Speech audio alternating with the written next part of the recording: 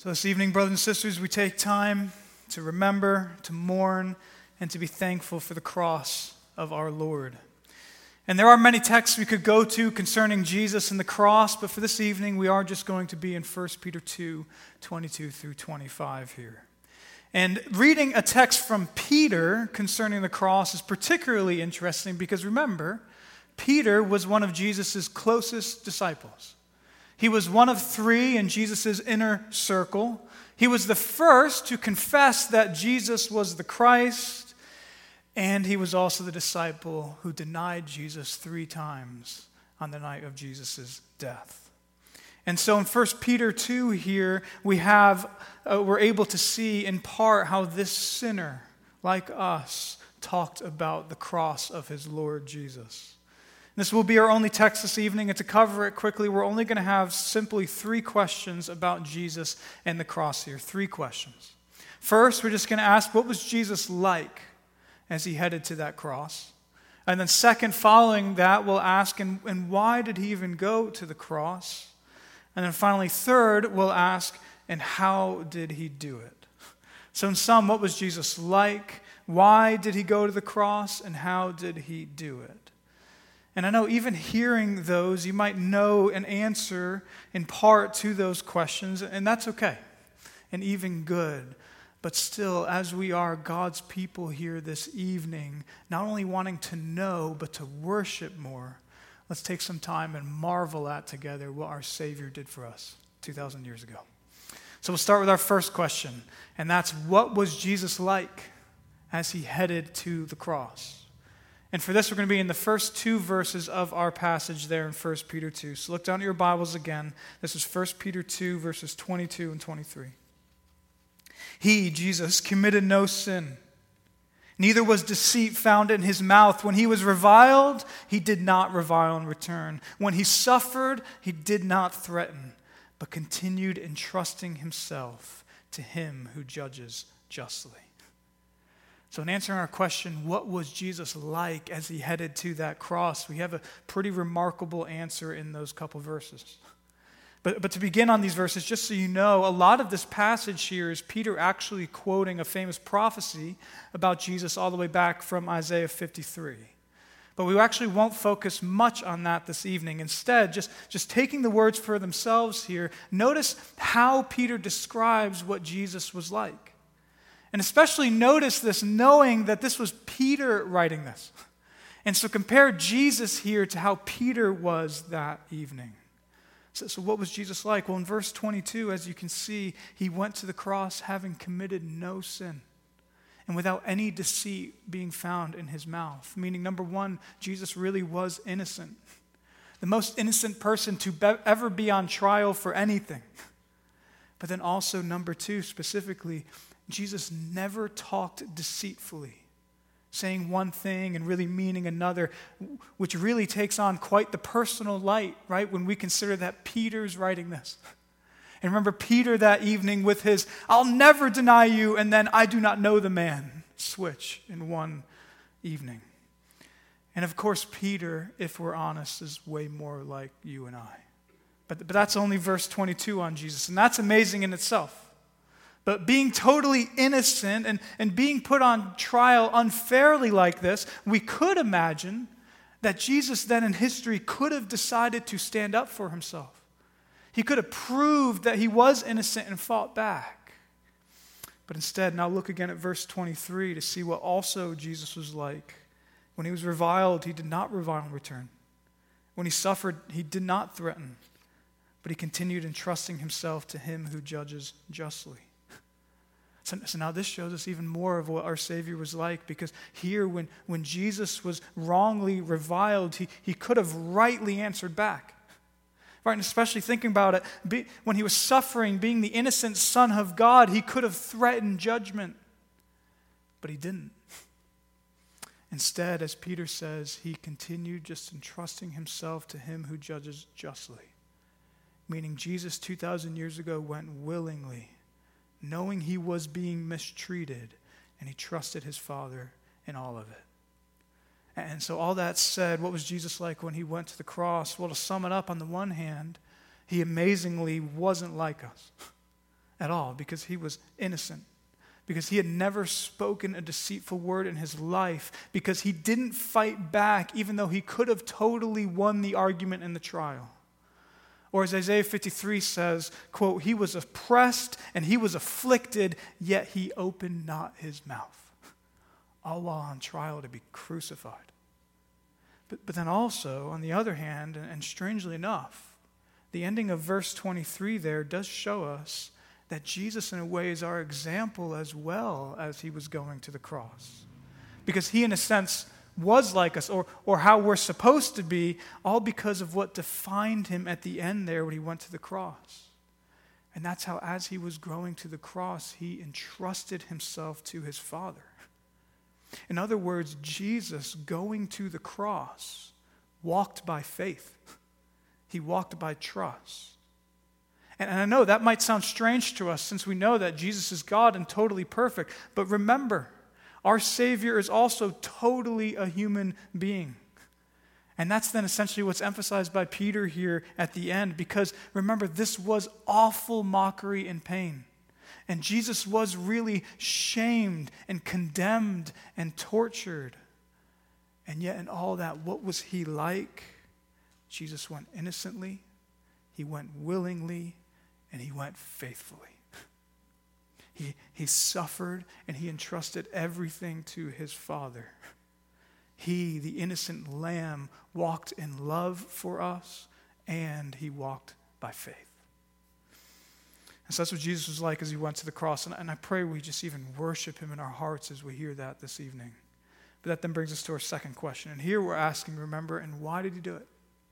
And for this will be in most of verses 24 and 25. So look down at your Bibles, verses 24 and 25 now. He himself bore our sins in his body on the tree, that we might die to sin and live to righteousness. By his wounds you have been healed.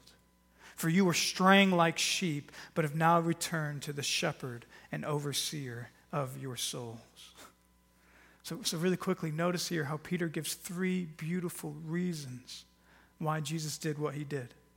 And this evening, we won't have time to elaborate on most of them, but I encourage you, as you're listening this evening, take whatever one of these, as a follower of Christ, take whatever one of these things appeals most to your heart and use it this evening in this Easter season to worship Jesus Christ.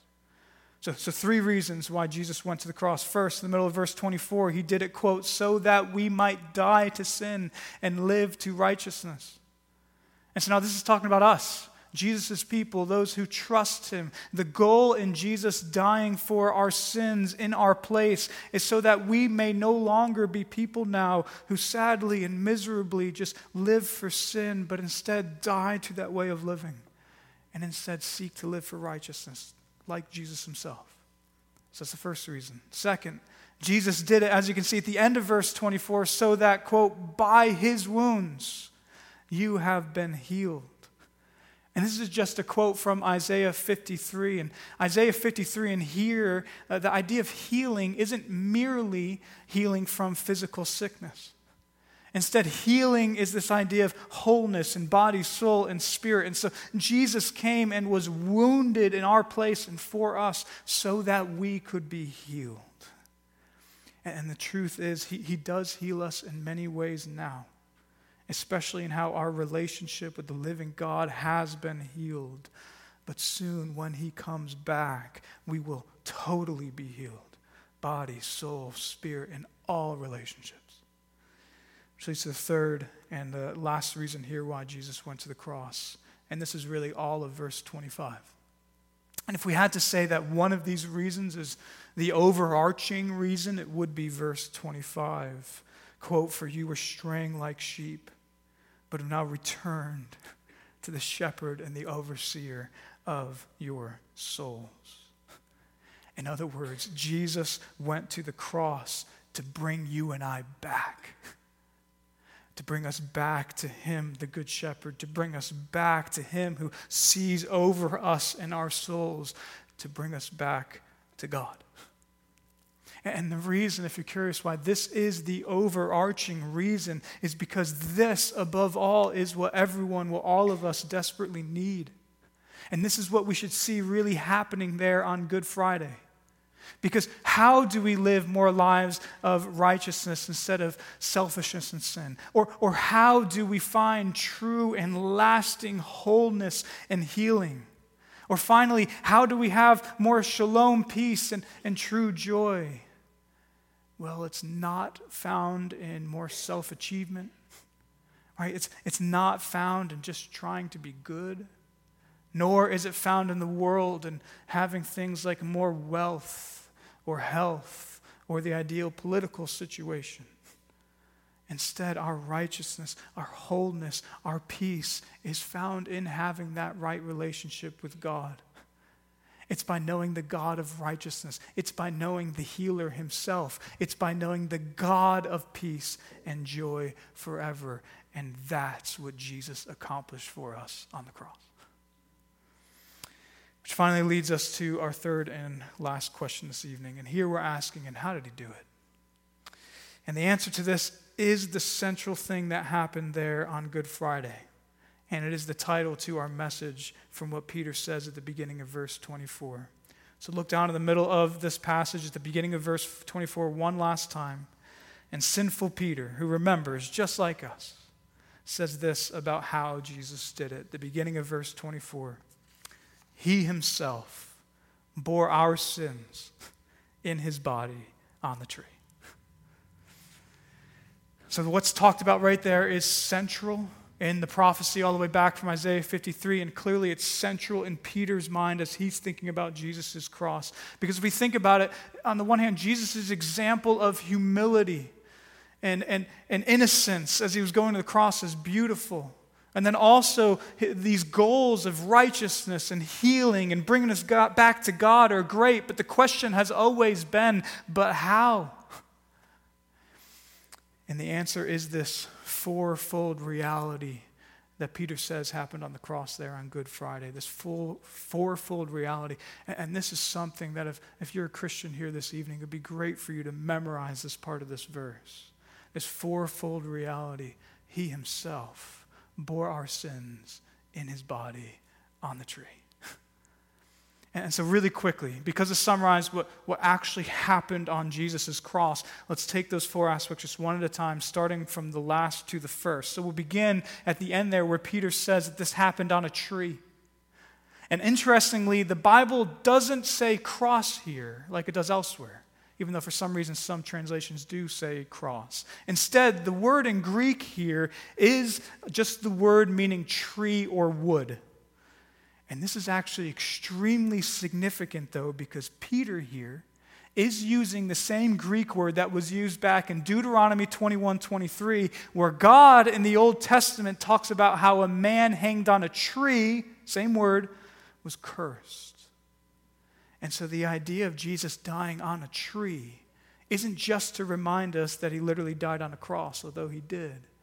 Instead, he died on a tree, meaning he was cursed by God due to sin, which is something we deserve, not him.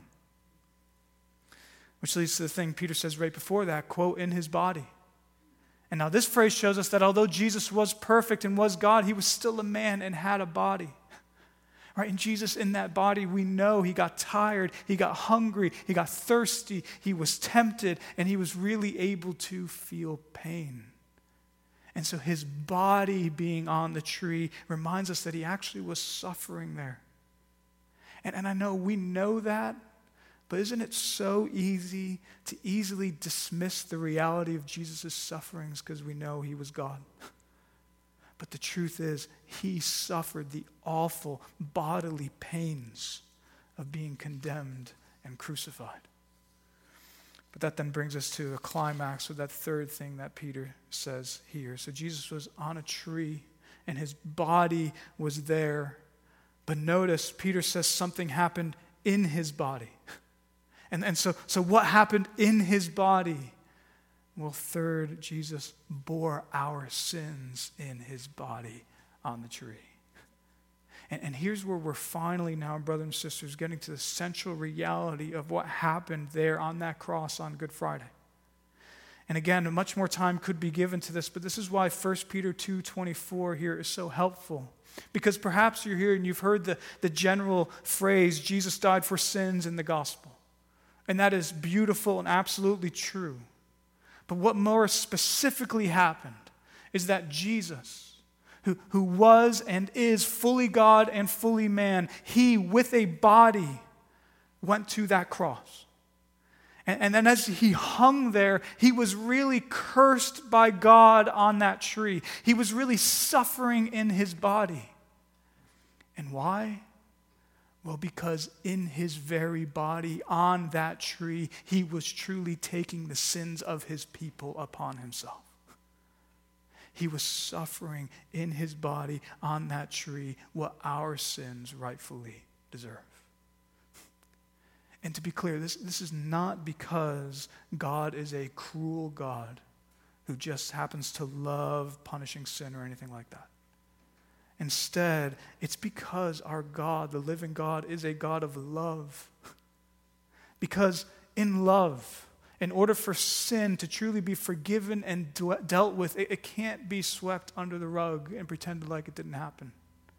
Because love takes seriously wrongs that produce hurt. And so instead, in love, real sin has to be dealt with. And Jesus did that for his people by taking his people's sins in his body on that tree so that those very sins are done away with forever. And that being the case, instead of us being cursed, which is what he was, even though that's what we deserve, instead of that, we are now reconciled to God. And amazingly, we forever receive God's grace. Which finally leads us to the fourth thing that Peter says there in verse 24, and this is how we'll close. So that, brothers and sisters, in essence, is the cross. Right? Jesus was cursed on a tree. His body was there, and in his body, he was bearing his people's sins. But finally, to start verse 24, Peter emphatically writes, he himself did all this. And the reason the ESV has he himself here is because in the original language that he is emphatic. It'd be read, he bore our sins in his body on the tree, meaning he's the one who did it. And this is how we should all feel here this Good Friday, and it's why we'll close this way.